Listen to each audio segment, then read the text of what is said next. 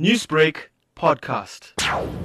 On Saturday night, just before midnight, KZN VIP Protection Services received a telephone call of an elderly Indian male that was stabbed.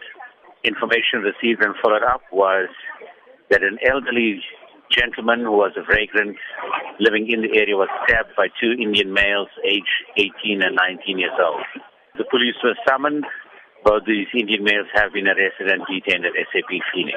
Has the identity of the elderly man been made, and has his next of kin been informed? Yes, he has been identified, but we're just waiting for confirmation if the next of kin have been informed, and until that is done, then only we can announce the person who had passed on.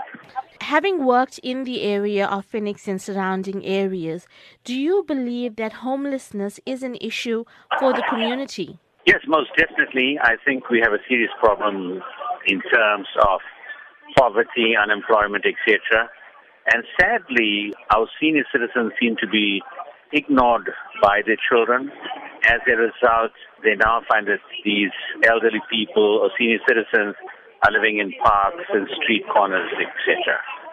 So I think this is where the problem really arose in this incident. Newsbreak, Lotus FM, powered by SABC News.